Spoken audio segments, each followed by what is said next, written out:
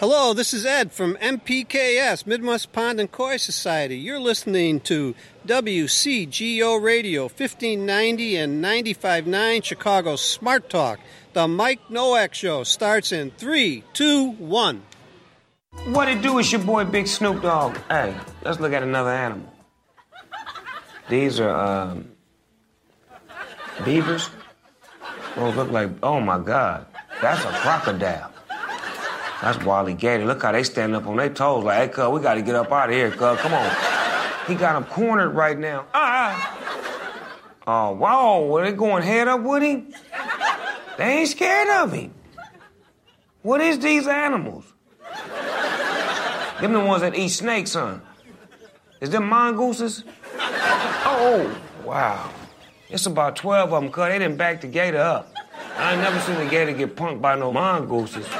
Retreat. Yeah, retreat. Yeah, back up, folks. Get deep. Yeah. We them boys. Hey, hold up. We them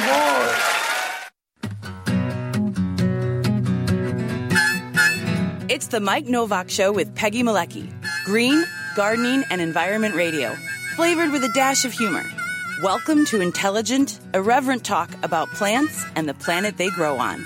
Your questions, comments, and participation are always welcome at 877-711-5611. Good planets are hard to find. Temperate zones and tropic climes. And true currents and thriving seas. Wind blowing through breathing trees. Strong ozone and safe sunshine. Well, good planets are hard to find. Good planets are in demand. This hour is brought to you by Bartlett Tree Experts. Every tree needs a champion.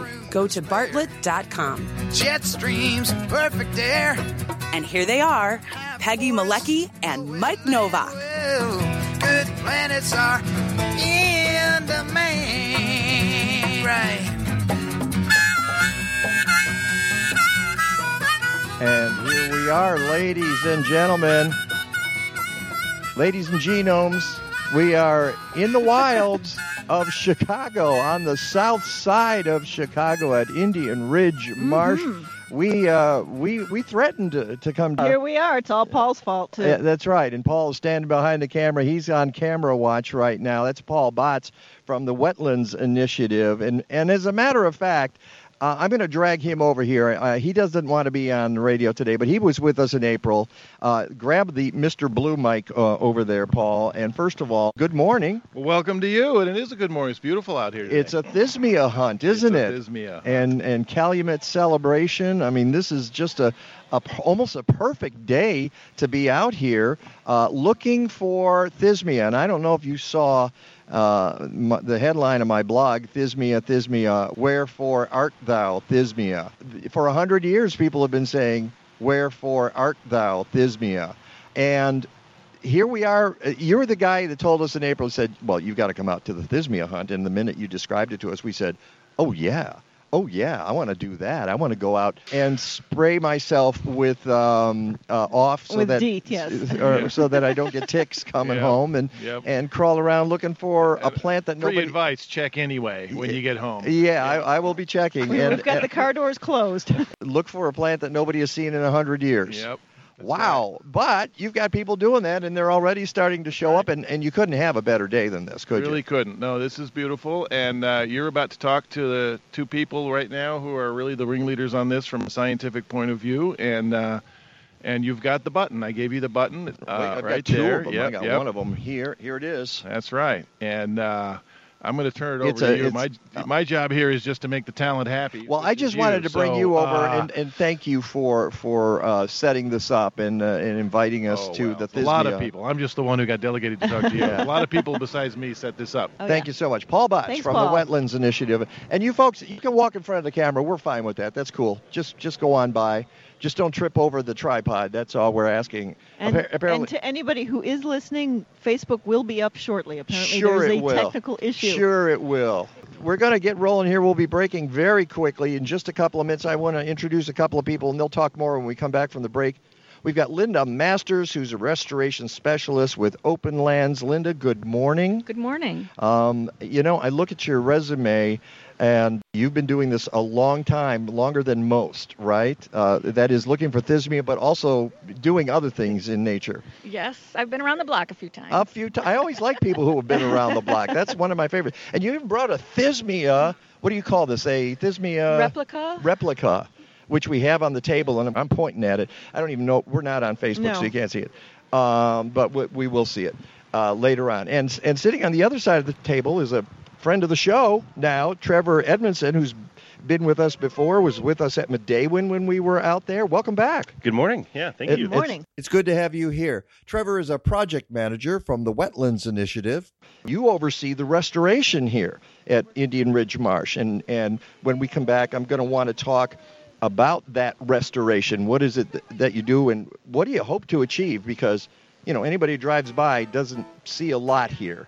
Lots of unique challenges here. Yeah, that's one way of putting it. Okay, Trevor Edmondson, Linda Masters, Peggy Malecki, we're all here at Indian Ridge Marsh. It is Thismia Hunt. Woohoo! 2019. It's the Mike Novak Show with Peggy Malecki. We'll be right back.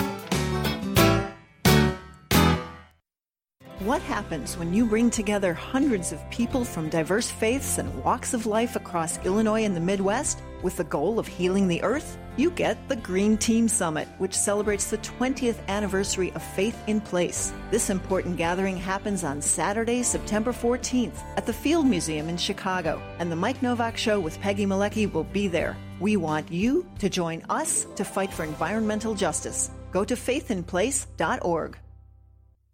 Mosquitoes transmit deadly diseases like Zika and West Nile virus, but Summit Mosquito Dunks kill mosquitoes before they're old enough to bite. Just float an organic mosquito dunk in ponds, bird baths, and any standing water to kill mosquito larvae for 30 days or longer. Don't worry, mosquito dunks won't harm people, pets, fish, or wildlife. Mosquito Dunks, available at fine garden centers, hardware stores, and online. Visit summitresponsiblesolutions.com. Hey, this is Peggy. When I speak at local events, people often ask me, aren't you the Peggy in Natural Awakenings ads? And that makes me happy because it reminds me that Chicagoans want to lead healthier lives. And Natural Awakenings magazine helps them do just that. Natural Awakenings is the greenest, healthiest magazine in the Chicago area. Each month, we bring you the latest information about health and wellness, complementary medicine, fitness and exercise, raising healthy kids, and even keeping your pets healthy. You'll find articles about healthy homes, too, including gardening, energy efficiency, and green living. And if you love good food, you'll always find tasty recipes and healthy cooking hints. And check out our monthly calendar. It's full of events to keep you connected. Natural Awakenings is available in more than 1,100 locations throughout the city, as well as suburban Cook, Lake, and McHenry counties. And it's free. Or visit us at nachicago.com. Natural Awakenings. Feel good, live simply, laugh more. Gardening, the environment, and green living. It's the Mike Novak Show with Peggy Malecki on WCGO Radio, 1590 AM and 95.9 FM.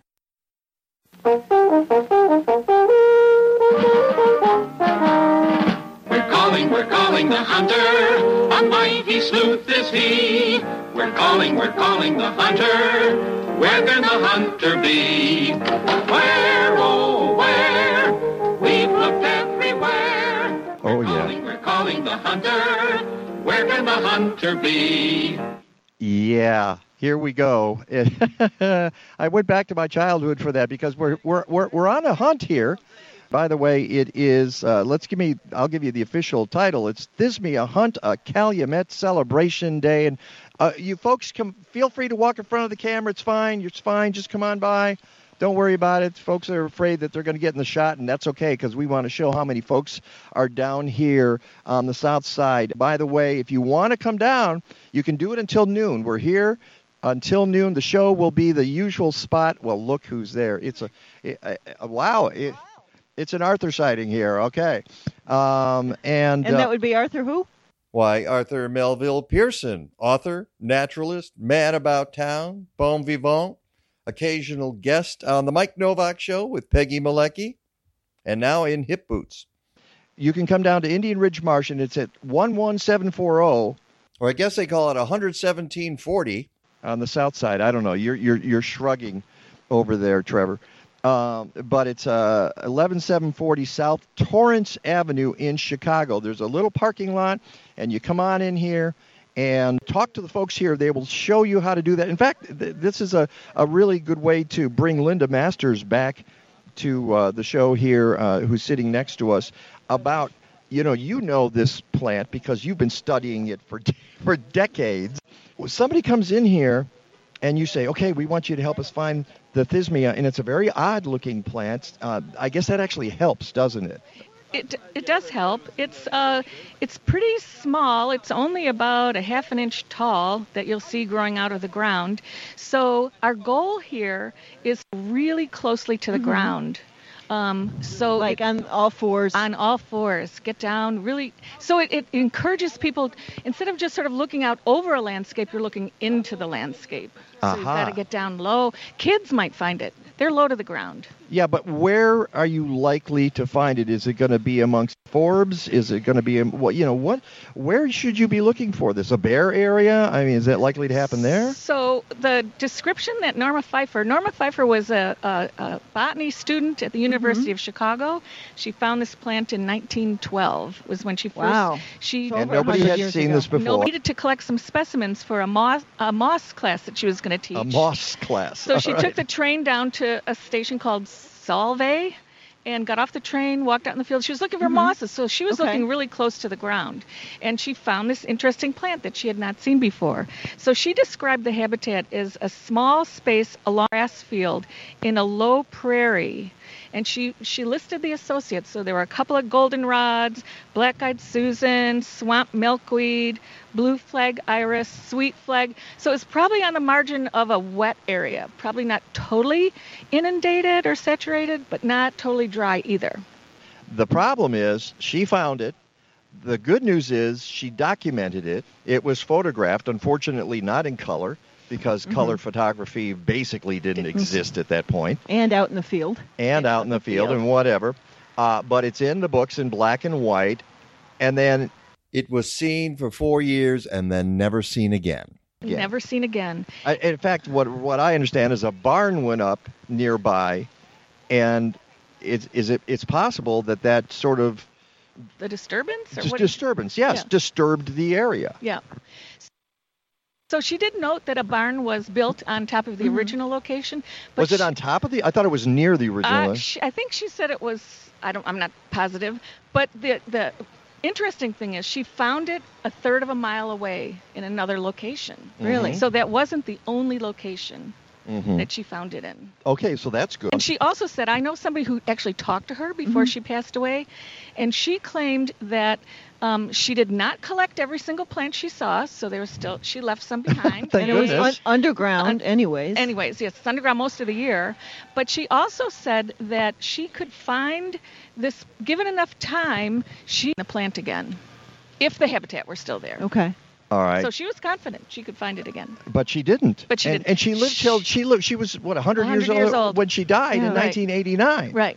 And she never found the plant again. No. Well, she lived in New York, and she wasn't in Chicago. But she had folks coming out here looking. Well, not really. She didn't. But Floyd Swink of the Morton Arboretum got together a few people in the 1950s, and they came out and looked for it, and never found it. But it's so tiny, and it's only blooming between maybe July and September. Mid-July to mid-September. Yeah, that's it. So it could be right there, and we don't know. It could be, and an interesting article that he found recently. Okay, well, Trevor, why don't you jump into this? But I'm going to get back to you in a second, Linda, because I have the most important question is why. Okay. Why bother? But why Trevor, what's the article we're talking about here? Yeah, so it's an article from Malaysia. From last year, found Thismia neptunus after 150 years they had been missing, and they refound it. So I have a Google search thing that I put in for Thismia, and I get emails, and there's so many of these Thismia stories that just pop up randomly, usually in the tropics. But that's where it's from generally. I mean, that's the whole point. Right. How did Thismia get from the tropics to Chicago? And why did it find a home here, at least temporarily? I suppose that's a $1 million question. But do other plants do that? We do have some what we call disjuncts from other areas. We have some boreal, more northern plants that skip and then are known from here. We have some coastal plain plants that grow along Lake Michigan. So there are some disjuncts. Now the tropics is a pretty huge jump. Yeah, it is. Look at a map. If you go to one of the articles on my website, go to MikeNowak.net, MikeNowak.net, and click on some of those articles, and there are maps like where Thismia is generally, and then there's lone little dot here in Chicago, far thousands of miles away from any other Thismia.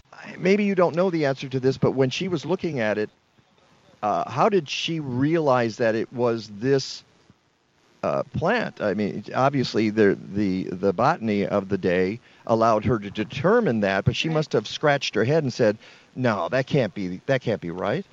Yeah, she did, botany student, so she had resources at her disposal, but she also had people who had studied botany, so she sent it. There were people, Charles Chamberlain, William Land, John Coulter, so she would send specimens and ask people their opinions about what they thought this plant was, and they determined that it belonged to the family Bermanaceae and the genus Thismia. So they can tell just by comparing it to other Thismias.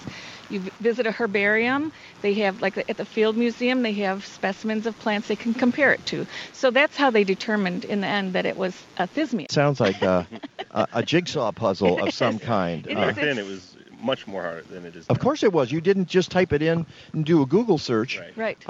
You were comparing. And look at this. There's a monarch right behind us, just fluttering, trying to get on the, and it's just landed on the milkweed right behind us. You got to love that, huh? Hi there, Mr. Monarch. It just laid an egg, actually. Are you kidding me? I see it. It's right on the underside of that Oh, my leaf. goodness. Oh, we've had procreation on the Mike Novak Show right before your very eyes. This is another reason you need to come out this morning to the Thismia Hunt, Chicago at Indian Ridge Marsh. Again, we're here till noon. If you're listening to us in the future when this goes out across the country, I'm sorry you can't be here. It's part of a Calumet Celebration, and we got folks. You guys can walk in front of the camera, too. That's okay. Don't worry. I've laid an egg many times on the radio, but that's a different story altogether. Thank you very much. Facebook has laid an egg this morning. There's Facebook. No, Mark Zuckerberg has laid an egg. All right. We are talking to Linda Masters, a restoration specialist with Open Lands, Trevor Edmondson, project manager with the Wetlands Initiative. So we've got a milkweed behind us. We've got all kinds of beautiful native plants that have been put here, I imagine, over the last few years because there's been a lot of work. Tell us about the work here, why it's important. It's a sort of new initiative with the Calumet area to really push some of these industrial, type habitats that are still left over. Here at Indian Ridge Marsh, it's a combination between the Wetlands Initiative, it's Chicago Park District, which owns the site, and the Great Lakes Audubon. So this used to be a very important birding area, and you still get a lot of secretive marsh birds. We're going to talk about secretive marsh birds later on. But then it just became, over time, this used to be all this marsh out here. You couldn't see it. It was just a Phragmites forest. Explain what Phragmites is for people who don't understand. It's a tall, invasive grass. It gets like 15, 20 feet. It's peak, but it gets so dense that it just blocks out everything. It's I think it's in the marshes in like Iran, and there's a native Phragmites, but it's super rare, and it doesn't nearly. It's like cattails. Yeah. We used to have native cattails, and from what I understand about cattails is that they've bred with the non-natives so much that you really can't tell the difference, or it's very difficult. Am I wrong? No, that's right. Yes. Yep, okay. Completely right. Yep.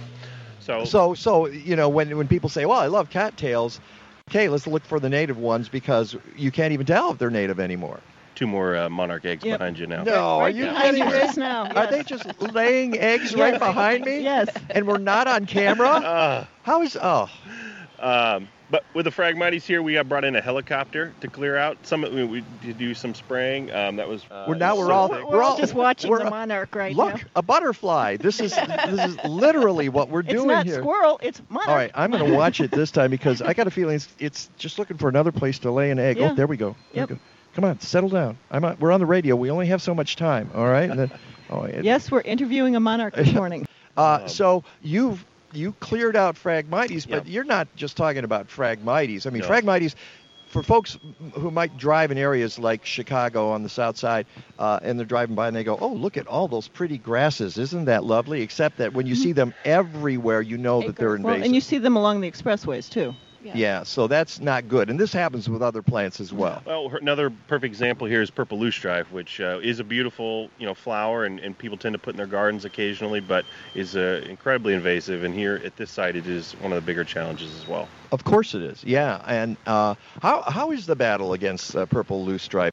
It was a decade ago or more that we were bringing in biological controls to try to work on that. Yeah, the beetles are here at Indian Ridge, but and they set them back. I wouldn't say they kill them necessarily. They keep them in check somewhat, but there's so much here that it's just overwhelming. So we, the groups that are working out here, we go out early in the season, and when they're cut off the flower heads, and then we'll herbicide the plants, and just try to do cordon off sections at a time. But there's thousands upon thousands of that. And then they come back. Yeah. Well, we're going to be breaking here shortly. I'm going to keep you here just for a few more minutes, but I want to get back to Linda. Why? That's back to the question. Why should we care? Why should we care about a plant that nobody's seen in 100 years? It's a tiny little thing. What difference does it make? So this plant is our only endemic plant, and that means this plant is only found in the Chicago region, nowhere else on the planet. So that makes, in the Calumet region, very important habitat. And the very first Thismia Hunt that I became involved in was in 1991. And I don't know if you remember, but that was when they were thinking about building a third airport in this region, in this area. And so some of us got together and said, we knew that there were all these natural native Illinois habitat that were really important, surrounded by all this industrial area. And we said, you know what? Nobody knows it's down there. We know the Thismia plant was found here. And we said, you know what, let's organize a Thismia Hunt. Let's bring down decision makers. Let's bring down people from U.S. Fish and Wildlife and get them to look at these places. So we organized a Thismia Hunt, sent them out to like 5 different areas in this region, and made them look for this little plant, which made them really look closely at what was here. So while the plant in and of itself is important biologically, this region is also a regional biodiversity aspect, and if you notice, there's no airport here. I noticed that. Well, yeah. So only 2 places were protected at the time of the first Thismia Hunt in 1991, Sandridge and Powderhorn. Now, how many are in perpetuity as part of the Illinois Nature Preserves Commission, a Forest Preserve, Park District? So they're now protected, and we have this incredible part of our Illinois heritage safe. So that's why I think it's important. So what you're saying is that Thismia represents something bigger than itself. Yes.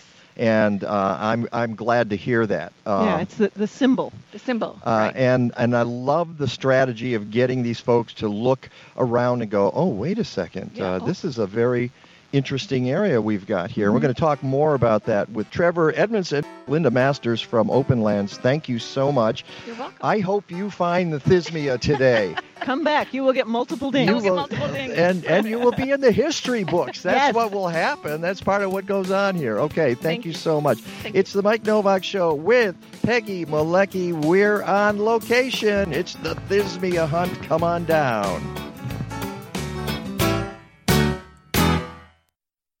This is Mike Novak. If you're a sustainable business and you're not part of the McHenry County College Green Living Expo, my question is, what? It's McHenry County's largest annual green living event, but it's one of the best green events in the area. These folks get it. The energy is palpable. They're ready to change the world now with your help as a vendor or sponsor. Call 815-479-7765 or email sustainability@mchenry.edu. Get out of your car and join the people of Evanston as they walk, bike, play, and celebrate green living in a car-free mile of Main Street on September 8th. Activities include exercise classes, bike activities, music, interactive art, a giant Jenga, Bollywood dance, and more. The Evanston Green Living Festival will be there with products, services, and ideas to help attendees lead more sustainable lives. And The Mike Novak Show with Peggy Malecki is a sponsor. Go to evanstonstreetsalive.org or find them on Facebook. Have you ever walked into a hair salon and been overwhelmed by the smell of chemicals? Well, that's never going to happen at Organic Roots Eco Salon. They use only the safest, most natural, professional hair products available to make sure you get great color results that last and won't harm the environment or you. Their salon products and services are free from ammonia, formaldehyde, and other toxins typically found in hair color, perms, and keratin smoothing treatments. Organic Roots also offers a complete menu of safe straightening treatments, including the non-toxic Magic Sleek and Cezanne keratin smoothing products that let you shampoo the same day. They even repurpose hair clippings, recycle product containers, and use LED lighting. Now that's green. Walk into 21st century hair care for women and men at Organic Roots Eco Salon, 3417 Dempster in Skokie. Book your appointment at organicrootsecosalon.com or call 847-423-2653. Health and beauty. You no longer have to sacrifice one for the other. Come a loo, come a high, low, come down the merry stream. Come a ram, tam, tam, and a dippy, dippy dow. Hear the row, the bow, wow, wow, the bugles horn, the big fi diddle, and the hidey-ho. Through the woods we're gonna roam, boys, through the woods we're gonna roam. Well, the first I saw was a blind man, blind as he could be. He said he saw Corina sitting Welcome back to the Mike Novak Show with Peggy Malecki. In case you're recognizing a theme here of the bump music we have today, it has to do with hunting, and I've very few songs about Thismia hunting, as you can probably imagine. So I couldn't get the rights to the Thismia song, so we've got that problem. So I had other kinds of hunting, and of course a lot of it is about, turkey hunting and bear hunting, and I'm like, no, I'm not going to play those. But I've got the hunting song Gail Davies at Austin City Limits. The one we played at the beginning of the show was The Hunter, which is a cartoon from the 60s, so that's my misspent youth. And it was a really dumb cartoon, and I was reminded how dumb it was when I was looking at it on YouTube the other day.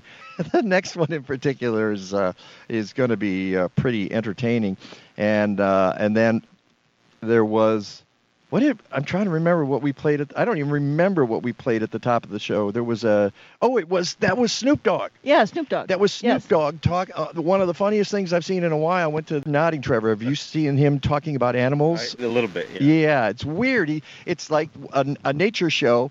He knows nothing about the animals, but he sits there and he comments on it. And it's hilarious. It is just absolutely hilarious. So we got a little bit of everything today on the Mike Novak Show with Peggy Malecki. We'll be right back to that. Got a minute for your trees? Skeet from Bartlett Tree Experts was on the show. We touched briefly on spruce trees. But particularly concerning is the prevalence of decline symptoms on well-established Norway spruce. All species of spruce, including Colorado blue and white spruce, are being affected.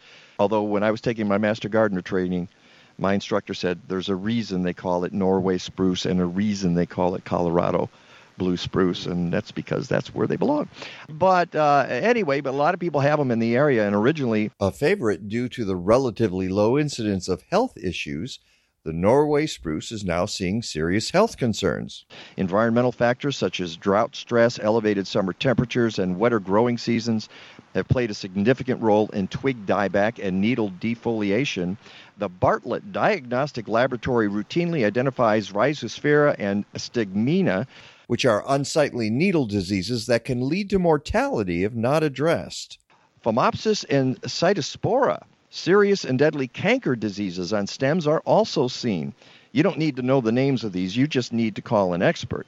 Canker diseases are most commonly found on trees under stress, so landscape trees should be monitored closely. Proper mulching, watering, and soil care are the best ways to prevent infection. Let the Bartlett Tree Experts keep your trees healthy, because every spruce needs a champion. Go to bartlett.com. It's the Mike Novak Show with Peggy Malecki, and we're live on the south. Look, we've got a bus that just pulled up. Yay. Love it when the buses are here and people hunting for Thismia.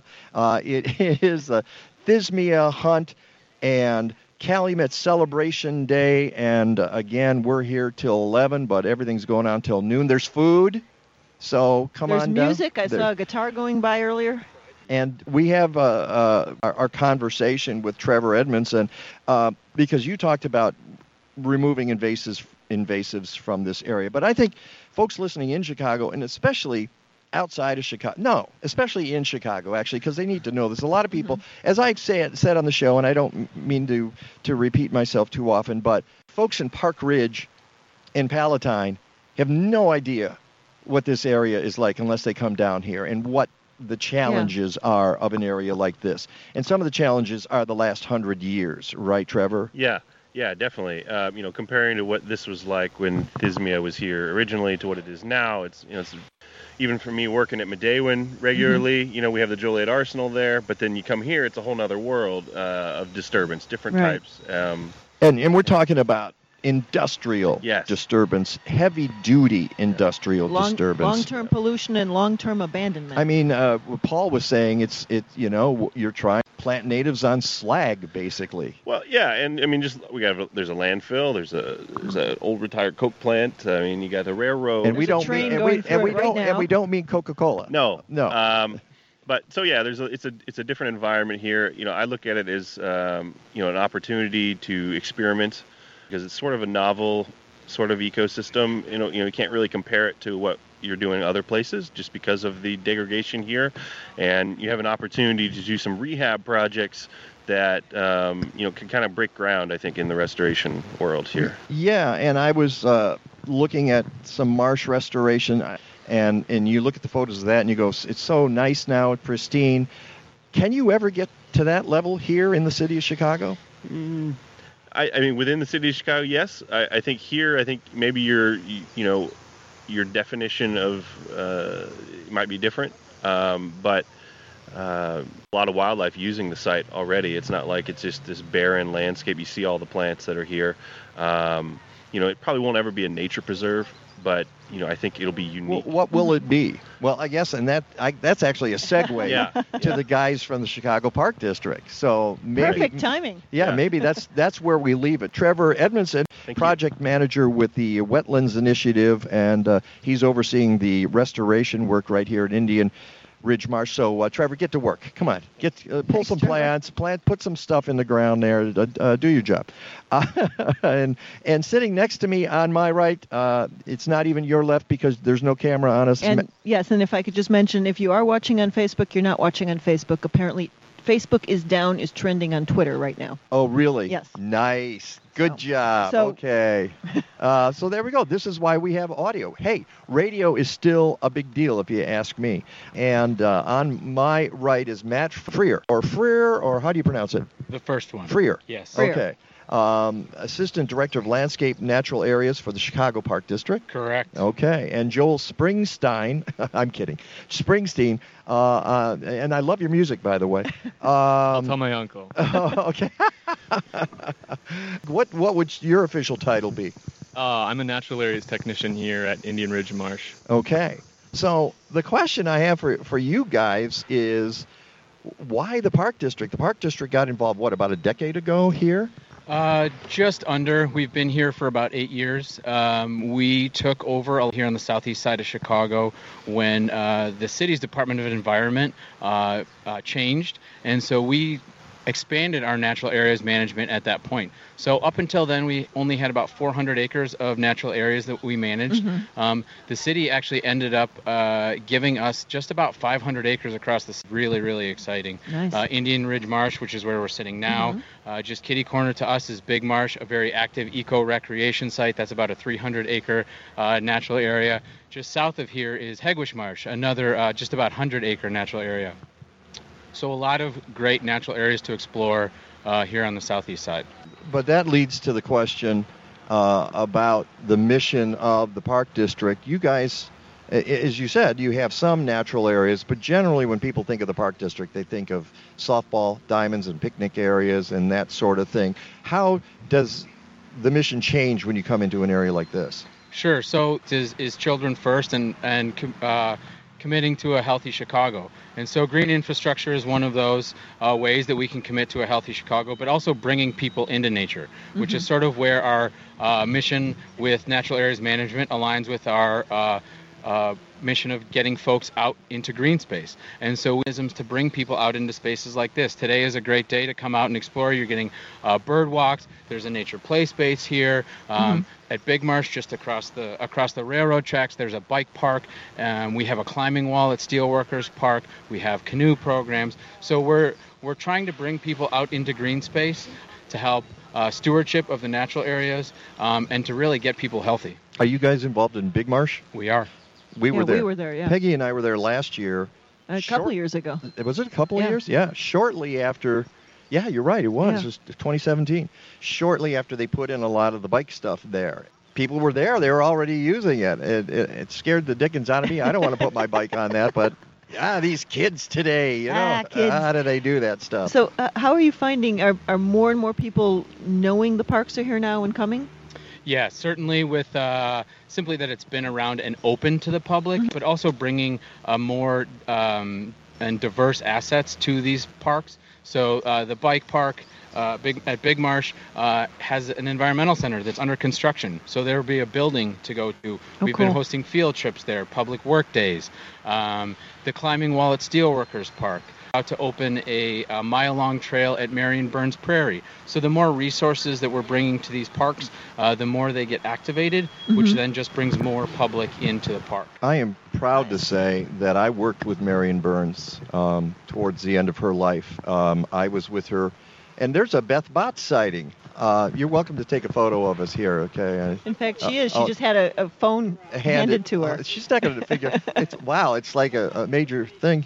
We're carrying on, and we're gonna break here in a second. But Marion Burns, I was with her on the Chicago Recycling Coalition, and she was an amazing, dynamic woman who did so many different things for the city of Chicago. So I'm glad, and obviously there's a space named after her now. That's right. It actually officially became the Marion Burns Park in December. That name passed our board, and we're very excited to honor her and all the work that she did. A lot of these spaces that I'm talking about probably wouldn't be here without her work. So good for her, and I'm glad she was able to do that, and I'm glad that you guys are here. We have about a minute before we break. Let's just start really quick. Joel, basically, what's the kind of work you do here? We're kind of dividing and conquering this space. It's a big chunk of land. So the Wetlands Initiative is working on the northern end of Indian Ridge Marsh and a section of the southern unit. The Parks District, we've got a bunch of units across the middle. And Audubon this year is focusing on Indian Ridge Marsh South. So there's so much to do. It's great to have this partnership so we can divide and conquer. Yeah, that's a good way of putting it. We'll get back to that. We're with Matt Freer and Joel Springsteen from the Chicago Park District. It's the Mike Novak Show with Peggy Malecki. Stick around. City Grange, Chicago's newest and most unique garden center, wants to remove all barriers to your gardening success. How? By providing organic heirloom plants for your kitchen garden, pollinator-friendly natives and annuals, container planting to go. They deliver the plants, you put them in. Who does that? Classes for adults and kids, special events, and more. They even have complimentary valet parking on weekends. 5500 Northwestern Avenue at Catalpa. CityGrange.com. Learn, shop, blossom. This is Mike Novak, and I just proved that the climate crisis is real. Meteorologist Rick DeMaio gets the goods from Fred Braun from the village of Niles, Illinois. Do you find yourself planning differently before you begin the winter season now? Definitely. We start earlier. We've moved everything up about a month. We used to do that in November, early November. Now we're doing it in October. When city crews are changing their schedules, you know it's real. The Mike Novak Show with Peggy Malecki, Sundays 9 to 11 on 1590 and 95.9. Are you looking for a new ride? Ready to leave gas stations in the dust and speed away down the highway? 0 to 60 in under 3 seconds? Well, here's your chance. The Illinois Solar Energy Association is raffling off a 2019 Tesla Model X, the award-winning all-electric SUV. But you need to get your tickets soon because only 2,500 will be sold. So how do you win? Go to store.illinoissolar.org. That's store.illinoissolar.org. buy one raffle ticket for $100 or the 4-pack for $300. All raffle proceeds will fully benefit the Illinois Solar Energy Association, a nonprofit working to advance solar energy development throughout the state of Illinois. The winner will be drawn at the ISEA member meeting on December 5th, 2019. Anyone in the continental U.S. is eligible to win, and you don't even need to be present at the drawing to claim your prize. So get your tickets, the rules, and all the other small print details at illinoissolar.org today.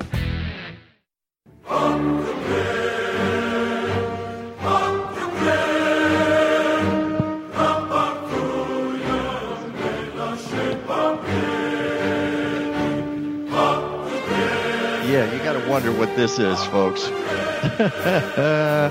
Well, we're talking about the Thismia Hunt here on the south side of Chicago at Indian Ridge Park. So I was looking for hunt songs, and this is from, you want to guess? I saw the cheat sheet. Oh, you saw the cheat sheet. Thank you. Okay, I figured that's the Red Army Choir. Performing the Hunt for Red October. And that's a tribute to our friend, Mr. Putin. Anyway, welcome back to the Mike Novak Show with Peggy Malecki on a beautiful day in Chicago. Gorgeous out here. We had a monarch earlier laying eggs right behind us on coneflower. We got all kinds. I might have to have Joel do some plant ID here. Could you do that if I asked you? You're not that guy, huh? What's that? He's an expert. He is an expert. No, I don't know this stuff. You know all this stuff, right? You got your milkweed, your gray-headed coneflower. Your bergamot, We do have some species of concern here, but I won't say what they are. But if you come down here, we talked about Phragmites earlier, and how difficult that is to control. But that's partly why you're here. We were going to talk about this playing into the mission of the Park District. Matt Freer is on my right here, and he's the Assistant Director of Landscape Natural Areas for the Chicago Park District. So let's talk about that a little bit, about how this plays into the whole. So our natural areas program has expanded. We've actually added 500 acres of natural area over the course of the last 4 years, which is really exciting. I mentioned earlier about how a lot of property here on the southeast side of Chicago, but really across the city, we've added natural areas. You don't have to go out to Wisconsin, to Indiana, downstate to find beautiful nature. You can find it right here in the city, and I think that's one thing that's very important to acknowledge, and one thing that's important for human health as Chicago citizens. And how do you draw people down here? How do you get folks to say, you should come look at a coneflower? This is really good. I mean, and you and I know how important this is and how wonderful it can be. And we sat here again watching a monarch on the milkweed behind us, and kids will really dig that. So that's one way, right? Empathy, wildlife, connection with wildlife. You find these pretty flowers. Mm-hmm. Aesthetics are an important area. Right? Right, like Thismia. Thismia is the ultimate scavenger hunt, right? If you can find that, we'll have a whole new set of eyes on this space, which would be great. Right there. No, wait. That's right. But we find a diversity of many partners like we have here today, the Wetlands Initiative, Audubon. We also work with social service organizations and community-based organizations to meet missions that can happen out in natural areas. So whether it's education, human health, with nature, we work with all sorts of partners across the city in doing that work. All right, we were talking in the break with Joel, who was being really modest about knowing what he knows around here. But what was the program that you mentioned that you had an acronym for, but maybe couldn't remember exactly what it was? Sure. So one of the areas that we've taken on management of the Water Reclamation District property along the Calumet River, they've given us a management lease. So that area has a lot of potential. They've made these beautiful man-made waterfalls, and they have a big pump, and they pump water out of the river, and it goes over this cascade of waterfalls to aerate the water. The area has a lot of invasive species, so we're working on converting that into natural area. So it'll be like a kind of man-made waterfalls with hopefully restored woodland and prairie and wetland there. Mm-hmm. So that's something we're working on just starting this year, really, killing off the invasives and planting this fall and next year. Indian Ridge Marsh South has not had as much attention. So there are 2 units. There's the northern unit, and then there's 122nd Street, and south of that is Indian Ridge Marsh South. So that's a big focus area this year is Indian Ridge Marsh South, along with the Audubon group is also down there. As you're coming to work, okay, and this is a different kind of work than most people go to. I'm driving down this morning. Peggy and I are coming in, and I'm looking at abandoned buildings and collapsed fences and stuff. And I know that there's some beautiful stuff because now we're right here in the middle of nature, but overwhelmed by the enormity of the process and the challenge of working here. Sure. So I actually started here in March, and I came down here from Wisconsin. And the first couple days I was here, my coworker showed me around, mostly from car, and all I saw was the brown of winter and just stands of Phragmites. And I told my friends back in Wisconsin what I was getting into. But as the growing season has progressed, there are a lot of amazing plants already here, thanks to the Army Corps and our partners and the work that the Park District has done, including a number of species are quite uncommon, and they're doing really well here on this site. Stop right there. Well, like what? Such as? What have you seen? I won't say their specific names, but we do have some rare sedges here and some rare milkweeds. Because you're afraid somebody will dig them up? Yeah. And now that's amazing, too. First of all, they wouldn't know where to find them, but they might come looking for them, huh? You never know. That's a real... Go ahead, and there Peg. was an article I was reading talking about the Thismia, that if it were ever found, the fear that somebody would come and dig it up. Yeah. People like rare things. They do. For themselves, apparently. I know. Or to sell. And I've told this story before about being in the Pacific Northwest in a natural area, and I'm pulling in to the parking lot, and I watched this woman walking out of the forest carrying a huge sword fern that must have been 6 feet across, and go, look what I got, and she had just dug it up, and I should have knocked her to the ground and taken the fern away, but I didn't, because I'm more polite than that. But that's what people might do. So that leads to a guy we had on the show recently who was talking about foraging, and talking about foraging on the radio or even discussing it in print is like the third rail of nature. We got all kinds of emails about people foraging in natural areas, and maybe, Matt, you want to address that. That's an issue, isn't it? It is an issue. I would advise people not to forage in any natural area, especially within the city of Chicago. You don't know what the quality of that soil is, healthy enough for public to walk around and engage with, but to eat something out of that soil is not recommended. Well, you'll be happy to know that the forager we had, and this might not make you happy, but he was basically in alleys looking for stuff, and boy, I wish we had the camera going right now on Facebook. I think we will be back for hour 2, but Oh, wouldn't that be cool? But the point is, don't go into a public park. Don't go into a natural area and take plants out. Don't do that unless you're doing it scientifically or something like that. That's right. We work with a lot of partners on research in our natural areas. Local universities, the Field Museum, Audubon, many partners do a lot of research in our natural areas and in our parks. And there's ways to do that. And so if you want to do that, let us know. And that's nationwide, because after we had the forager on the show, I started across the country, and they're different in every state.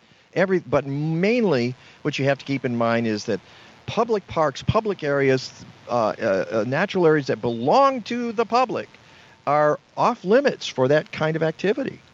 So that's my soapbox. Did you want to throw something in there? No, go ahead. No. Listen, I want to... So I would say, what's the next, in 30 seconds, what's the next year or two here? We don't even have 30, but go ahead. Seeding a lot of areas this fall, prescribed burning most of the marsh this fall and winter, and planting plants next spring and 50 trees and shrubs. Wow. I like that. And you just keep chipping away, right? Yeah. You can, and you're going to transform this. This is going to work. I'm so pleased that you're doing this work. Matt Freer and Joel Springsteen from the Chicago Park District, thanks so much. It's the Mike Novak Show with Peggy Malecki. We've got more coming up. Captain's log, stardate 42326.1. The Enterprise is under attack by an apparently hostile life form. Mr. Worf, status report. Inexplicable, Captain. They appear to be perambulating vegetables. We are being stalked by stalks. of asparagus. That is incorrect, Mr. Wolf. Asparagus officinalis, or killer asparagus, was the subject of a very popular 21st century tome by the brilliant author Mike Novak. Mike Novak. I'm familiar with his work. Mike Novak was one of the smartest, funniest people in the horticultural world of the 21st century. Sound red alert. Shields up. Tell me more, Mr. Data. He has been variously compared to Mark Twain, Dave Barry, and Edgar Allan Poe. Edgar Allan Poe, author of my favorite children's stories. Captain, I am attempting to access a copy of the masterpiece. It seems to be available online at aroundtheblockpress.com. Aroundtheblockpress.com. Aroundtheblockpress.com? Yes, Mr. Wolf. Yes, Captain. Aroundtheblockpress.com. How many times can I say it? Welcome to the second hour of the Mike Novak Show with Peggy Malecki. This hour is brought to you by Bartlett Tree Experts. Every tree needs a champion. Go to bartlett.com. Here they are again, Peggy Malecki and Mike Novak. All I need is good food to eat and make me healthy, wealthy, wide awake. Lettuce, tomatoes, root and bacon. What about those sweet potatoes? All I need is good food to eat. All I need is good food to eat. All I need is good tools. Welcome back to the Mike Novak Show with Peggy Malecki. We are live this morning at the Thismia Hunt, a Calumet Celebration Day. We're at Indian Ridge Marsh on the south side of Chicago. And guess what? Go to the Mike Novak Show on Facebook and say hi, and at least you'll get to see some of what we're doing today. Yes, we got a great view here. I'm looking at it right now. I want that monarch to come back. The monarch? Okay, the monarch was laying eggs right there, okay, early. And there's an egg right there. There he goes. He's right over there across the way. Monarch, over here. No. Leave that coneflower alone. Okay, you're fine. Come on over here. And we've got some great guests on the show. And by the way, you can still come down here for a couple of hours, and basically you just come down, you see a banner, and there's a parking lot, and it says Indian Ridge Marsh right there. And one of the people who helped introduce us to this is sitting on our left over there, and that's Terry Valenzuela. You were, all right. She's a Stewardship Program Associate for Audubon Great Lakes. Good to see you again, Terry. Good to see you as well. Thank you for having me. Yeah, well, you were on the show with Paul, who's being very shy today. He just didn't want to be on the program. But she came to the studio in April, and there comes that monitor. Look, a butterfly. She came to the studio, and they talked about this, and Peggy and I immediately said, yeah, we'll come and be part of this, and then we'll, on our way out, we'll wipe all our cords so all the ticks are off of them, and then we'll go home. So that's like tick check is key. Tick check is key. You got to be smart out here when you're. We have the jeans tucked into socks. We got the spray that we were given when we walked in, so we're good. So there we go. And on my right is Isa Rydlinski, conservation ecologist at the Field Museum in Chicago. Hello, thank you for having me here. Oh, thank you for. And now we have to give you a ding too. Oh yeah, definitely. Well, thank you. And you brought some flowers to get. What's the background on these flowers? Oh, we have some flowers that my kids picked out because there's some great kids activities and they came along. But we have purple loosestrife, which is a beautiful yet deadly plant. So when they wanted to pick flowers, they said pick these, and they did. So. I think Peggy's been described that way occasionally. Beautiful yet deadly. Yes. Tell us about purple loosestrife a little bit. You say beautiful but deadly, because it's invasive. It is. It's been brought over from Eurasia, probably on a ballast on the ship, because when ships used to come to U.S., they had no cargo, so they had to have ballast, and that introduced it, and it's spread. It's ubiquitous throughout our continental U.S., so it's one of the first plants to green up in the spring, and it grows big, blocks the sun and other resources from our native plants. And it's beautiful, so people took to gardening with them and putting them in their backyards and front yards, and it's not a good thing, and it's illegal now. Yeah, it's illegal. So it's considered a noxious plant. Yes. But you still find it. I have to admit that my neighbor, when I moved into my house in Logan Square 19 years ago, they had a big lawn in the backyard and some daylilies, orange, bringing it, and in the center of the lawn was a big purple loosestrife plant. Did you do some guerrilla herbiciding at night? Nope. They would have noticed. It was the only plant in the middle of this big lawn, but I took care of the lawn.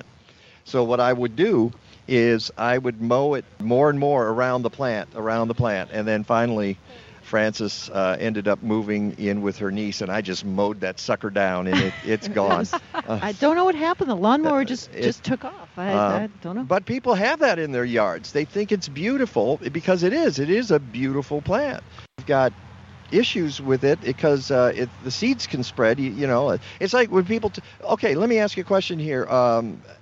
You're aware of invasive plants in here. Do you find barberry? Do you find burning bush? What do you find here? So our main invasives here are definitely the purple loosestrife, and then we also have the Phragmites. The Phragmites, of course. Since it is a wetter area, we also do get reed canary grass, and then times we've seen bird's foot trefoil pop up as well, and you really need to get a hold on bird's foot trefoil and crown vetch because they almost kind of mat down other plants and they start to spread out. And once they're legumes, you don't need any extra nutrients. So we're going to produce those ourselves. Yeah, and they can really overtake an area very quickly. So when we find them, spreading.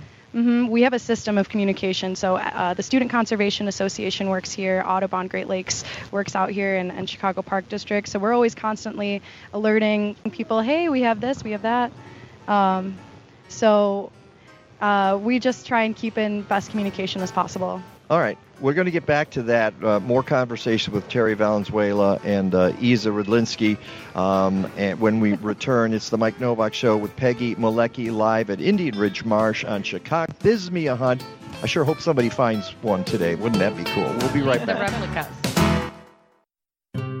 Hey, Chicagoland. When you want the best science-based tree care in the area, go to Bartlett Tree Experts. With locations in Barrington, Naperville, downtown Chicago, and Northbrook, Bartlett has 80 tree care professionals ready to do what's right for your tree and you. They also partner with great organizations like the Morton Arboretum.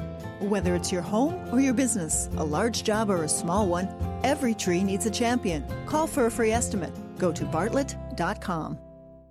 What happens when you bring together hundreds of people from diverse faiths and walks of life across Illinois and the Midwest with the goal of healing the earth? You get the Green Team Summit, which celebrates the 20th anniversary of Faith in Place. This important gathering happens on Saturday, September 14th at the Field Museum in Chicago, and the Mike Novak Show with Peggy Malecki will be there. We want you to join us to fight for environmental justice. Go to faithinplace.org.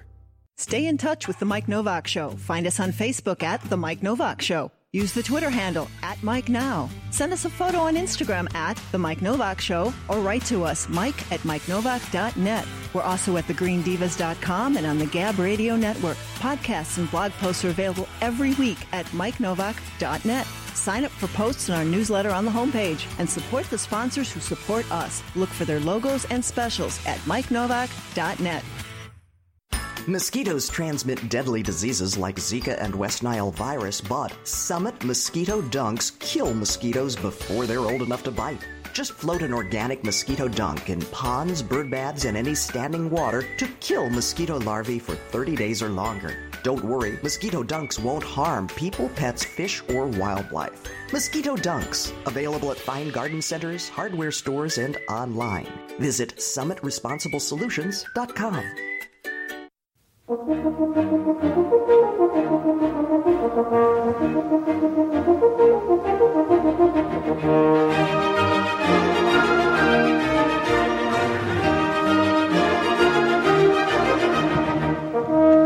More hunting tunes. This is Fox Hunt, French Horn, and Mozart. That's how it was ID'd. I'm like, can't be the exact name. The bump music and going, wow, we're getting Mozart this morning. We've got Mozart today, a Fox Hunt on the French Horn. Welcome back to the Mike Novak Show with Peggy Malecki. As you can see, we put the sunglasses on because I was hoping we would get 45 minutes more right behind that tree, which has been so great all this morning. It's been perfect. But maybe it'll get over to this other tree in just a few minutes. Go fast. But we just had a nice green heron fly by. Yeah, we had a green heron fly overhead. And that's Oh, wait. I'm sorry. And Sharon's walking by with her Thismia art? No, you can't stop there. You cannot stop there. Sorry.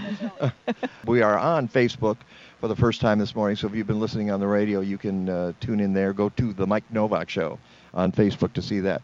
I missed something you were saying. I said whoever ordered that green heron. Was perfect. Perfect timing. What else would you like? Well, we're going to be talking birds here in just a little bit as well. I mean, we're trying to get everybody. Mostly today we've dwelt on plants, but you guys can kind of take us into maybe take us into fauna of the area when you bring people in.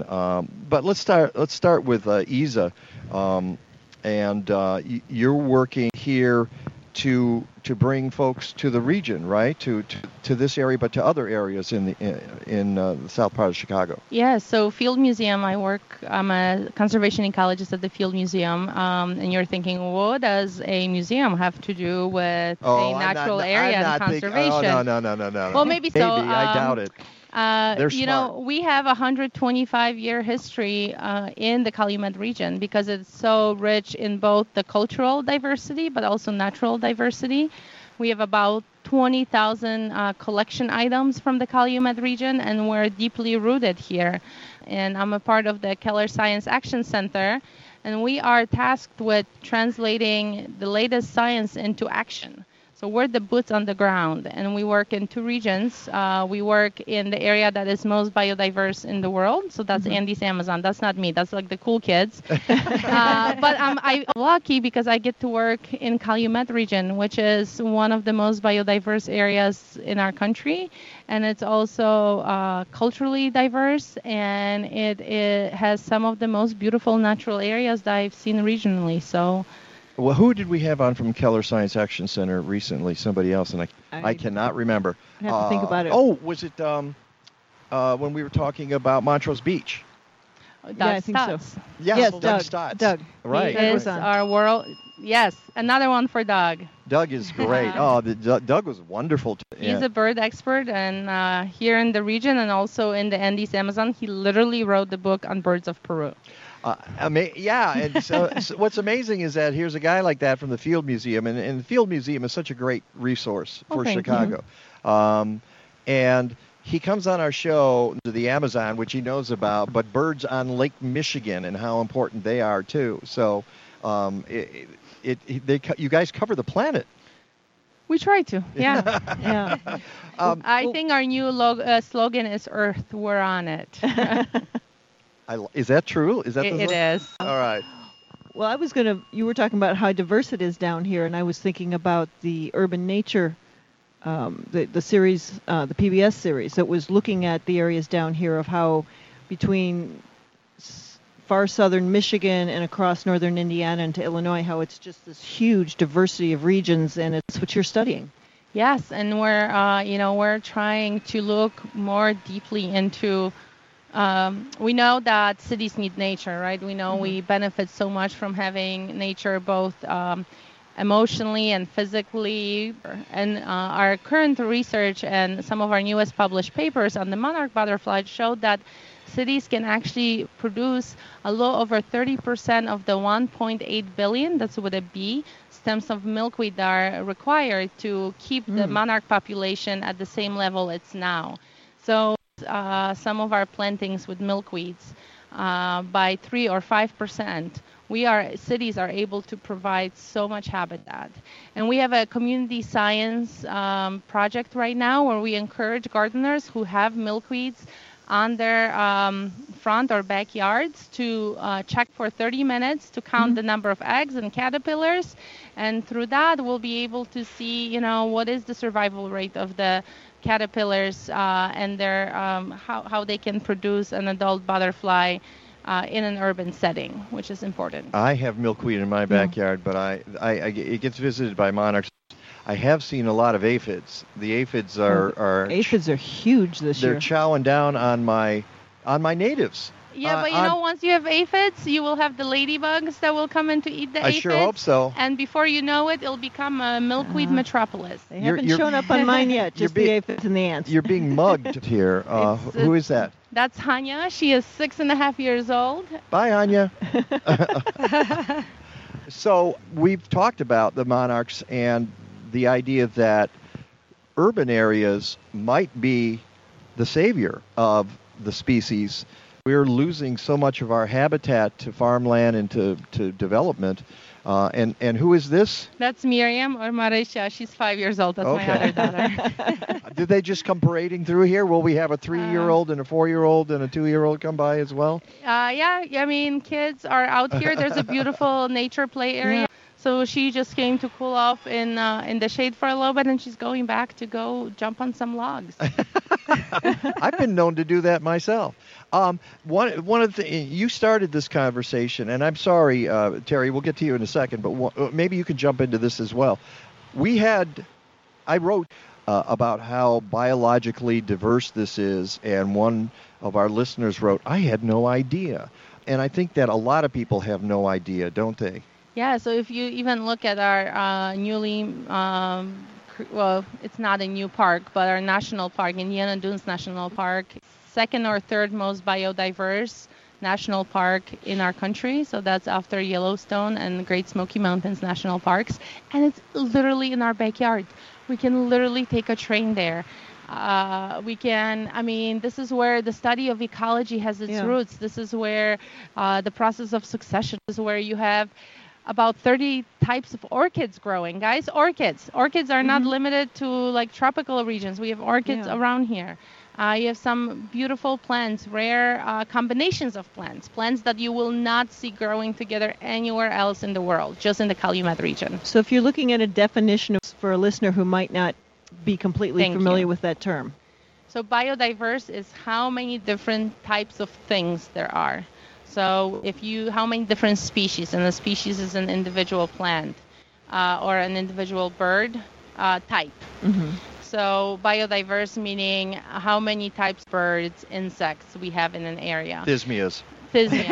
And I'll be biased because I'm an ecologist through the botanical flavor that, without a diverse plant communities, we would not have diverse insects, and without that, we wouldn't have diverse birds, etc. Mm-hmm. Terry, for a second, Terry Valenzuela, she mentioned insects, and this is a curveball to you, okay? Sure. So please excuse me for sucker punching you, all right? But she just triggered something in my head, which is insects and insect diversity, which has been and can be again a biologically rich area.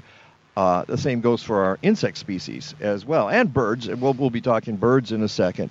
What do you notice about insects? Have you seen?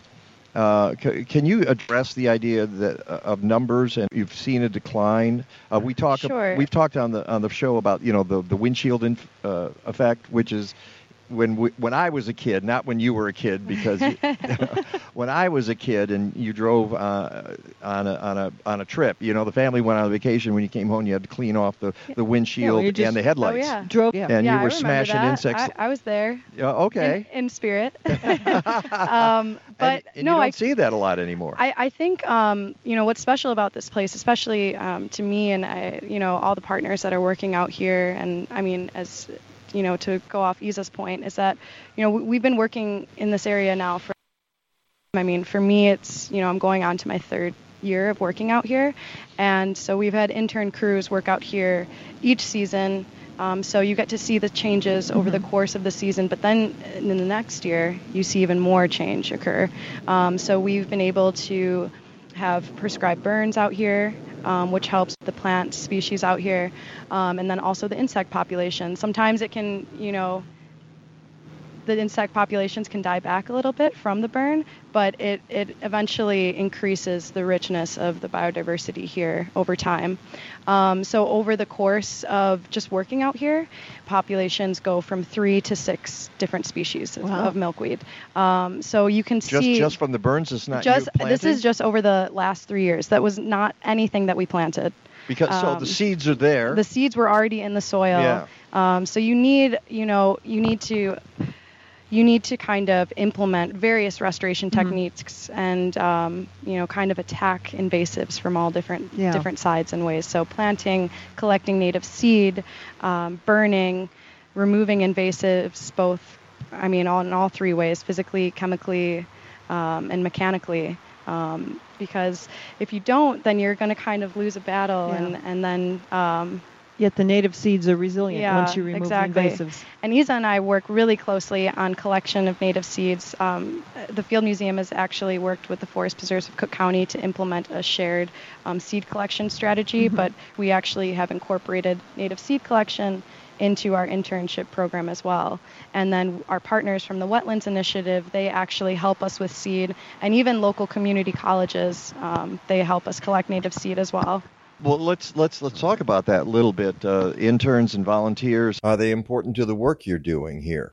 So crucial. As we all know, there's a lot of areas to be protected, and the budgets are always not enough. So we rely. They're never enough. No. Yeah, they're never enough. And as we're adding these natural areas like Indian Ridge Marsh, right? That's a fairly comparatively new project. You need more hands to help out. So interns are great, and so are volunteers. Of course, it's not like volunteers are completely free labor, as some people might think, because you have to invest a lot into finding them, training them, getting them excited, finding the niche that they want to explore.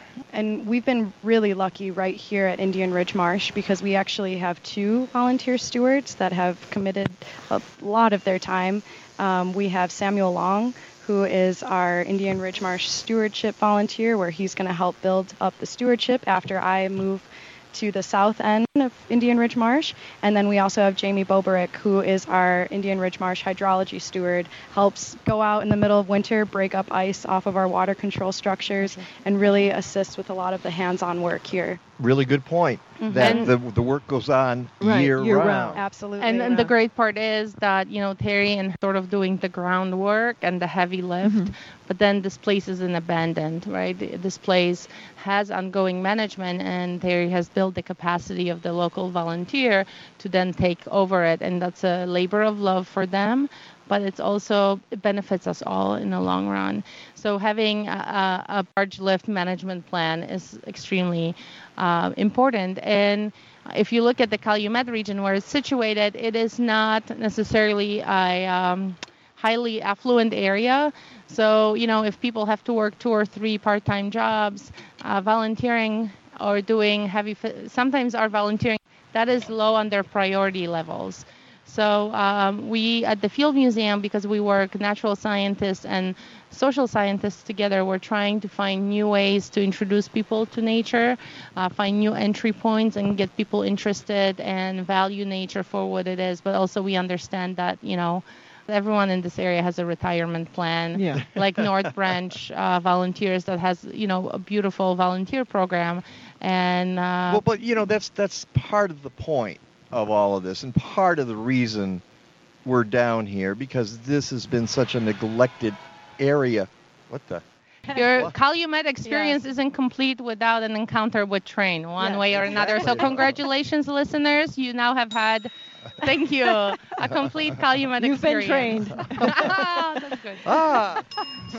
So if people want to get involved, if students want to get involved, if interns, volunteers... It's a great question. So actually there is now a platform for all Calumet region events. It's the Calumet Heritage Partnership website. And forgive me, I don't have that URL readily available on me. We'll have Ellie post that. But also, if you go on Facebook, so you will find all things Calumet that we share. And there's also a Facebook group called Calumet and that's Outdoors the Facebook that group you can join. Yes. And there are job opportunities posted there, green jobs. There are internships posted there. There's volunteer opportunities, events. If you don't want to come out and do hard work, but you want to go paddle, there's September 7th at Bobian Woods. All right. Thank you so much for being on the show. The Mike Novak Show with Peggy Malecki. We've got more to come. In fact, bird talk when we come back. Did you know it can take up to 3 liters of water to produce just 1 liter of bottled water? In a Green Diva Minute, you'll learn more and be on your way to living a deeper shade of green. Over 22 billion water bottles end up in landfills each year, and far too many end up in our oceans and waterways. According to the Environmental Working Group, about 40% of bottled water is actually regular tap water that may or may not have gotten any additional treatment. They also confirmed there was at least 38 different low-level contaminants in bottled water and an average of 8 chemicals. So, ditch the plastic water bottles, folks. Choose to filter water and use reusable bottles for your own health and to reduce plastic waste in landfills. I'm Green Diva Meg. Please visit thegreendivas.com to find useful Green Diva podcasts, videos, and of course, lots of low-stress ways to live a deeper shade of green. Farm Forward is helping to change the way our world eats and farms to promote conscientious food choices, reduce farmed animal suffering, and advance sustainable agriculture. We are changing policy, changing farming, and changing the story by working with farmers to build alternatives that put animals, farmers, and communities first. To learn more about Farm Forward's work to end animal suffering and advance sustainable agriculture, visit www.farmforward.com and sign up for our monthly newsletter and find out what you can do to help. Follow us on Twitter, Facebook, and Instagram at Farm Forward. DNR Services Unlimited has been serving the north and northwest suburbs since 1992. They can take care of those little problems that never get done. They perform complete bathroom, basement, and kitchen remodels, and if you're looking for a complete home makeover, they can handle that too. Visit their website at restorethenorthshore.com or give them a call at 847-998-1687. That's restorethenorthshore.com or give them a call at 847-998-1687. It'll be easy to find someone cheaper, but a lot harder to find someone better.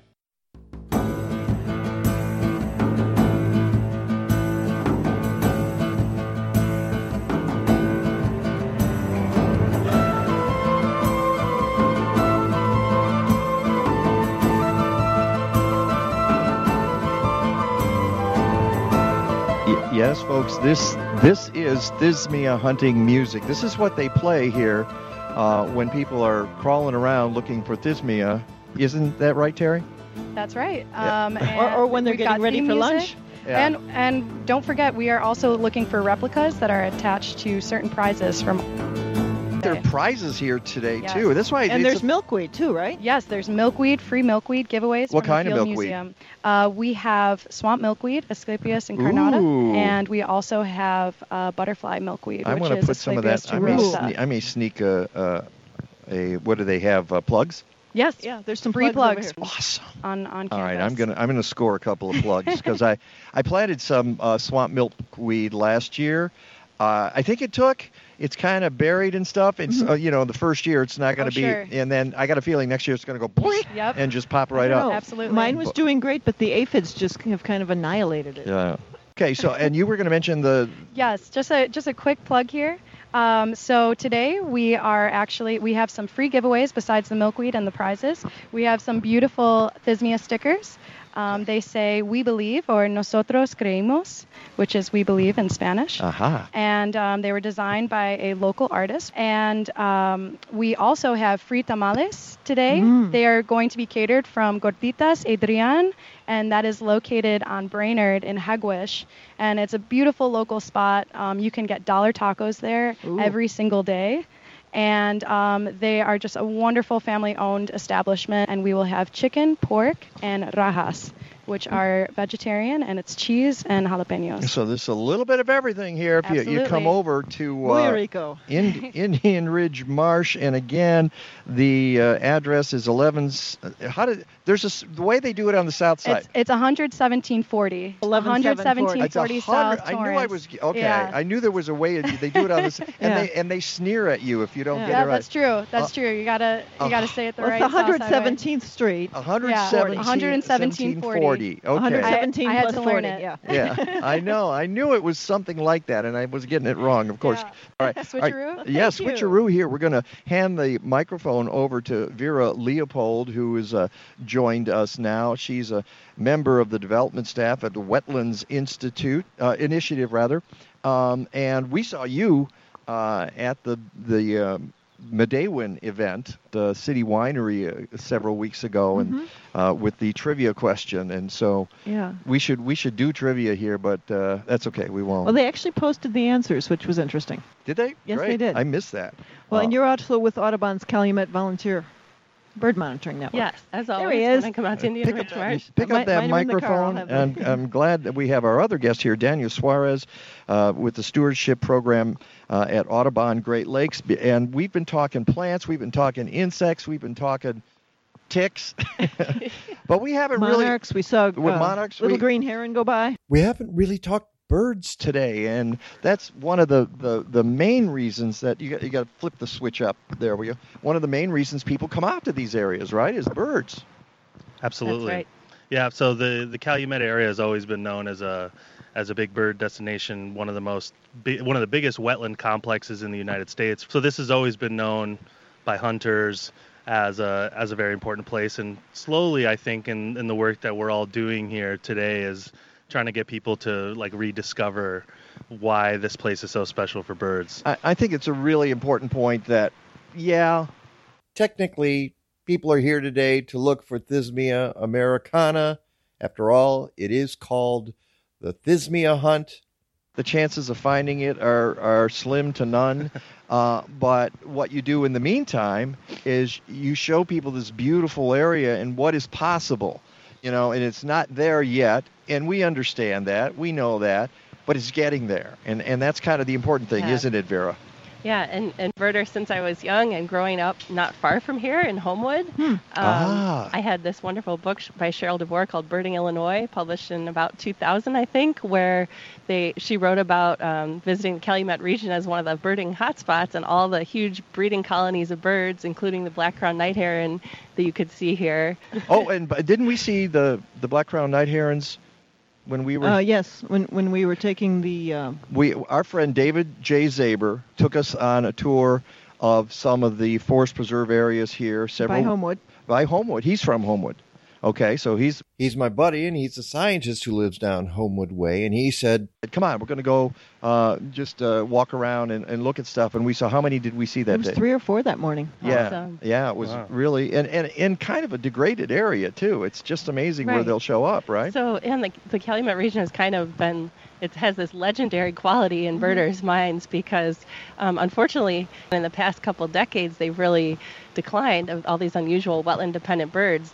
And now, why is that? I mean, if they didn't decline when they were steel mills here, and why did they decline recently? So it turns out they could actually persist, even being surrounded by the steel mills, even with all the industry. But it was really once the site kind of split up and fragmented that the invasive species really started to take hold, and the alteration of water patterns at the same time had a big impact on the bird population. So it took a couple decades, actually several decades after the industrial development, that the invasive species like the Phragmites started moving in, which just formed these bands of vegetation that the birds don't really have habitat for nesting in. And then at the same time, the water levels used to fluctuate naturally. And then with the alterations on the sites being split up and disconnected from each other, it went from either, one end of the range being just totally deep lakes, and the other end being dried up. And so that middle habitat, that middle ground, is kind of the sweet spot for a lot of these breeding marsh birds. Are you talking hemi-marsh? Hemi-marsh, exactly. And Paul Botts introduced us to that concept, and he says that there's work going on now to control those levels. So you can recreate what nature used to do here naturally. Of course, nature can't do it anymore because it's too fragmented. Perhaps we can do that and create the conditions that are favorable to birds. Yep. So originally, all of these wetlands, or many of them in the Calumet region, were hydrologically connected to Lake Michigan. So as the Lake Michigan water levels would rise and fall, so too would those wetlands. And theoretically, at this point, they would be really high because of what's going on in Lake Michigan right now. Yes, and so some of those wetlands, some of those connections still do persist. So here at Indian Ridge Marsh, it's not quite as it would have been, but since we're by the Calumet River here, as the water has continued going up this year, we've seen these wetlands fill back up. So we did install a water control structure here last year, and that gives us the ability to drain water off of the site. We can't bring water on, but we can drain water if the water levels are too high. That helps us do a couple of things. One, it can help us in our treatment of the invasive species, where if we want to have better access to an area that might be too hard to get. We can do a drawdown, wait for something like Phragmites to sprout, and then we can go out at a time and just hit all the Phragmites while we're out there. Then, if the water levels raise back up again, the Phragmites doesn't want to germinate if it's below water. You can kind of suffocate it, as well as cattails. You can kind of cut, and if the water I didn't levels realize rise, that. What a tool to get rid of Phragmites. Right. So it's a good tool, but it's hard to implement per se because it's hard to bring water on. It's easier in most cases to install a water control structure. We know all about that because for 150 years, all we did is drain what we called swamps. Drain water from. This was all marsh. I mean, the whole Chicago was built on a swamp. Yeah. So it's not just in D.C. It's here. Right. We're good at draining, and now we're learning how to bring back the water levels that would naturally be present here. Right. It's just about being dynamic. You want high level water. You want low water. Sometimes it's just reintroducing that, because I think with Phragmites, a lot of people see it as kind of like, oh, there's Phragmites, that means this place is degraded. But rather, Phragmites, if you choose to see it as a symptom of manipulated water movement, stagnant water, that's where you see Phragmites. So as you're doing restoration, there's a variety of types of marshes. How do you determine what it originally was? What type of marsh was in a given spot in the area? Well, it's a little bit different from how you would maybe necessarily identify like a prairie remnant. In those cases, you might try to look for some indicator species, like this species really only persists in really high quality habitats, or this 300-year-old oak tree probably signals the conditions it was growing in 300 years ago, which was very open, and you see how wide the branches are spread. We don't have those kind of analog much because a lot of them the soil horizons beneath them have been so manipulated. There's so much extra silt and deposits that we don't have that. We don't have a good way of telling what's a really good area. Mostly it's just by trial and error. If you do a drawdown, you wait to see what germinates. And here at Indian Ridge, surprised to see that there was a lot of rush, which is a grass-like plant that grows out of the water. There were some wildflowers. Isn't it a band also? What, rush? I'm sorry. Sorry. I'll say juncus. That is a scientific term to avoid any confusion. Yeah, there we go. With the That might be a bandle. Oh, juncus, yeah. I got a lot of juncus in my backyard. But no, that your name in high school? Yeah, that was my nickname in high school. Thank you, juncus. I'm sorry, and I interrupted you. That was really rude. Sorry, we just go off. But so you had drawdown, and you see these plants come back, and it's sometimes surprising. We're trying to make as much lemonade as we can with the lemons we've been given. And in most of these places, it's like where there is water, where there is the ability to create hemi-marsh, we're going for it. Because there's no shortage of deep lakes or ponds where you've got a ring of cattails or Phragmites around the edge and absolutely nothing in between. Feel like good by luck doing, with that. Right. Yeah. We don't feel like with this work we're necessarily taking away other types of wetland habitats. We got like 30 seconds. Did we give a definition to hemi-marsh? I don't think we did. Do you want? I could give it a go. So I can channel our senior ecologist and say, so hemi-marsh is an emergent wetland vegetation and open water. Okay. So you'll see it's kind of patchy. It's roughly 50-50. You'll see these patches of tall vegetation and then areas of open water with submerged vegetation in between them. And that's really the type of habitat that a whole range of rare wetland Not birds real need. deep and not real dry between. Yeah. Plenty of spaces to feed and All right. hide. And we got more. We're going to talk about secretive birds when we come back. The Mike Novak Show with Peggy Malecki. Get out of your car and join the people of Evanston as they walk, bike, play, and celebrate green living in a car-free mile of Main Street on September 8th. Exercise classes, bike activities, music, interactive art, giant Jenga, Bollywood dance, and more. The Evanston Green Living Festival will be there with products, services, and ideas that encourage attendees to lead more sustainable lives. And the Mike Novak Show with Peggy Malecki is a sponsor. Go to evanstonstreetsalive.org or find them on Facebook. Hi, this is Peggy. McHenry County's largest annual Green Living event is also one of our area's best green events. The 2019 Green Living Expo, November 2nd at McHenry County College in Crystal Lake, attracts hundreds of attendees. We know, we've been there, and it's impressed us for years. So get your business in front of this crowd as a vendor or sponsor. And yes, green holiday gift ideas are welcome too. Call 815-479-7765 or email sustainability@mchenry.edu.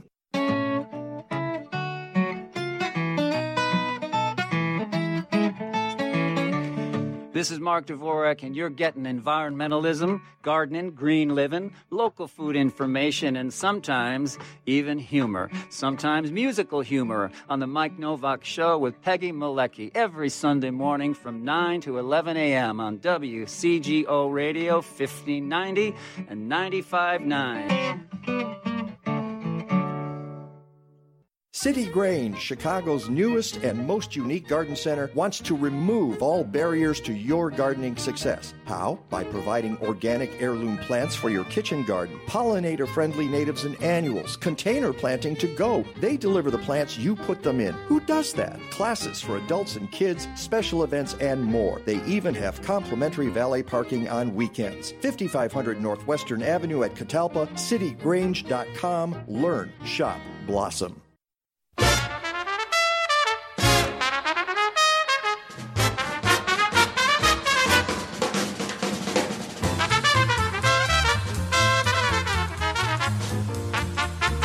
And you're probably wondering why this song is playing. It's called The Fox Hunt 63, Maynard Ferguson. So that's as close as I could get to Thismia Hunt. I'm going to put my pith helmet on because the sun has come out, and my magnifying glass. I'm ready to hunt Thismia. And we just found out from, who was it, Andrew or one of our Ellie? watchers, Andrew. Andrew said, one of the watchers on, he says, yes. When you Google Thismia, my picture comes up now. That's just sad. I guess it's this picture too, yes. with the oh my God, people are going to get the wrong idea about what Thismia is all about. But that's okay, as long as it gives a little publicity of Thismia. I'm happy with that. And Terry's probably posting the photo she just took of you now. Could be. All right. It's the Mike Novak Show with Peggy Malecki. We've got Daniel Suarez from Audubon Great Lakes and Vera Leopold from the Wetlands Initiative, and we're talking birds. This is in the final segment. We're in the home stretch here, and just a reminder, folks, this goes on until noon today, and there's still food. You could make history by finding the Thismia, because it blooms at this time of year, and I got the little Thismia guy here. You can't see it on the camera, but I'm holding up the little replica of the Thismia flower. And you should be part of this. Well, oh, yeah, take that up to the camera. That's so cool. I hope you can, if she can figure out something wrong there. Uh-oh. It's not good when she starts frowning when she's looking at the camera. We might not be on, so that's okay. Well, then we're just going to do radio because we got a few minutes. And so one of the things we need to talk about are when people come out here to bird watch and look for, what's a secretive bird? I've heard there's secretive birds here. What the heck does that mean?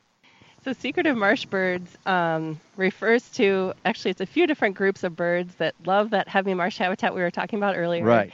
And they tend to just hide right in there. They'll hide in the vegetation. They tend, if you're coming close to them, they tend to scurry away through the vegetation on foot rather than flying. A lot of them tend to just like to stay hidden all during the day and avoid predators. So you have to really be lucky to be here at dawn or dusk and see one of these birds coming out kind of at the edge of the vegetation, maybe feeding on some mud flats. Yeah. And they're pretty hard to find. There's a group called rails that are these kind of robin-sized birds that creep around through the vegetation. They have really long toes so that they can walk on long legs. The submerged vegetation easily. Yeah, long legs, and they have really unusual calls.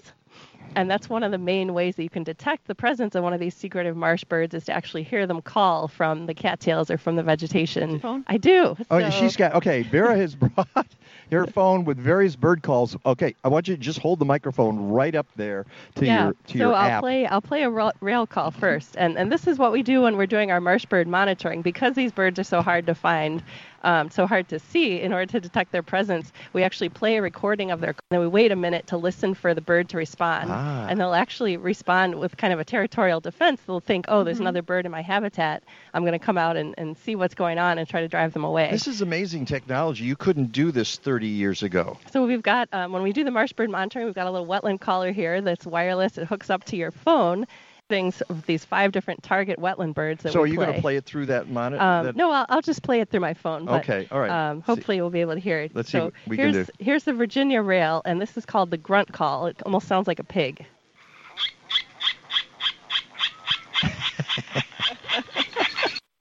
It does. I like that. And if there's a pair of them, they'll actually do this grunting call together. And I've heard this at Indian Ridge Marsh at the south end, because I'm lucky because I work for the Wetlands District. We're doing restoration work here at Indian Ridge Marsh with our partners Audubon and the Park District. So that's like a bonus for you, is that you hear these things while you're doing the restoration work. I was lucky enough to be the one who does the monitoring here. Do you get to stop and okay, I got to track this down and see if I can get a photo. Hey, this is important government work here. I got to find the bird. Right. So I come out here. You're supposed to start about a half hour before sunrise, of course, to try to get their prime activity period. Right. And there's 9 points here. And so I go to the point, listening at each point for 5 minutes, listen quietly, and then you start playing the bird calls. And it cycles through them. And actually, I played the Virginia rail call, and a pair of Virginia rails responded.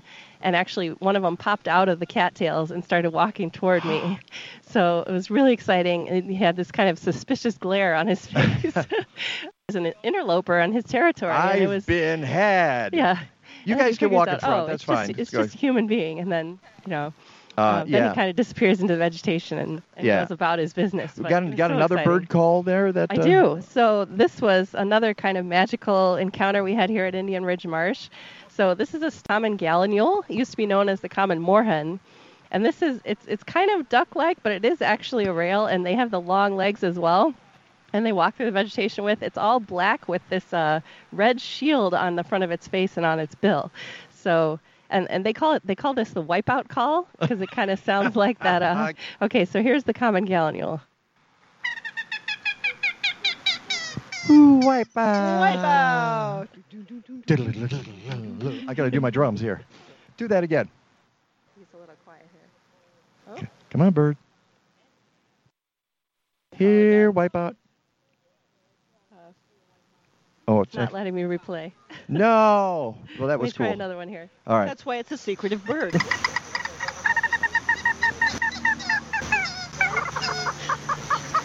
There's another version.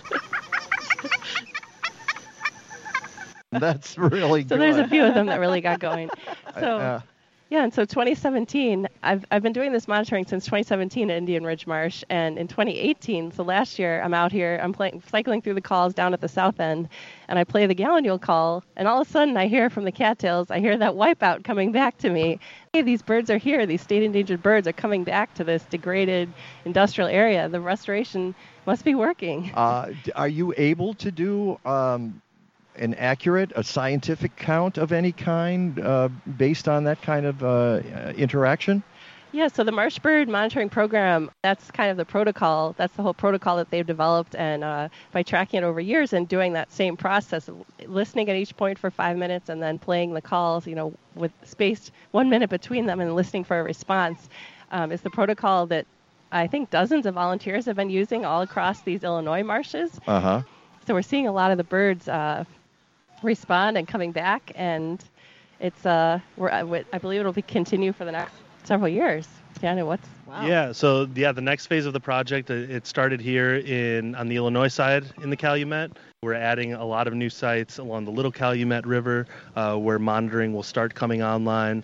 We're starting to consider maybe places further north, like Illinois Beach State Park, basically anywhere to try to draw as complete a picture as we can as to the state of marsh birds, not only here in the Calumet region, but throughout the Great Lakes state. The declines we're seeing here are mirrored throughout. Yeah. Well, listen, we're out of time. Thank you so much, Daniel Suarez and Vera Leopold, for being here on the show today. We also want to thank our other guests, Paul Botts, of course, Linda Masters, Trevor Edmondson, Matt Freer, Joel Springsteen, Terry Valenzuela, Isa Rydlinski. Want to thank Andrew and Ellie at the studio. Wow, great crew, great show, and what a pleasure being here.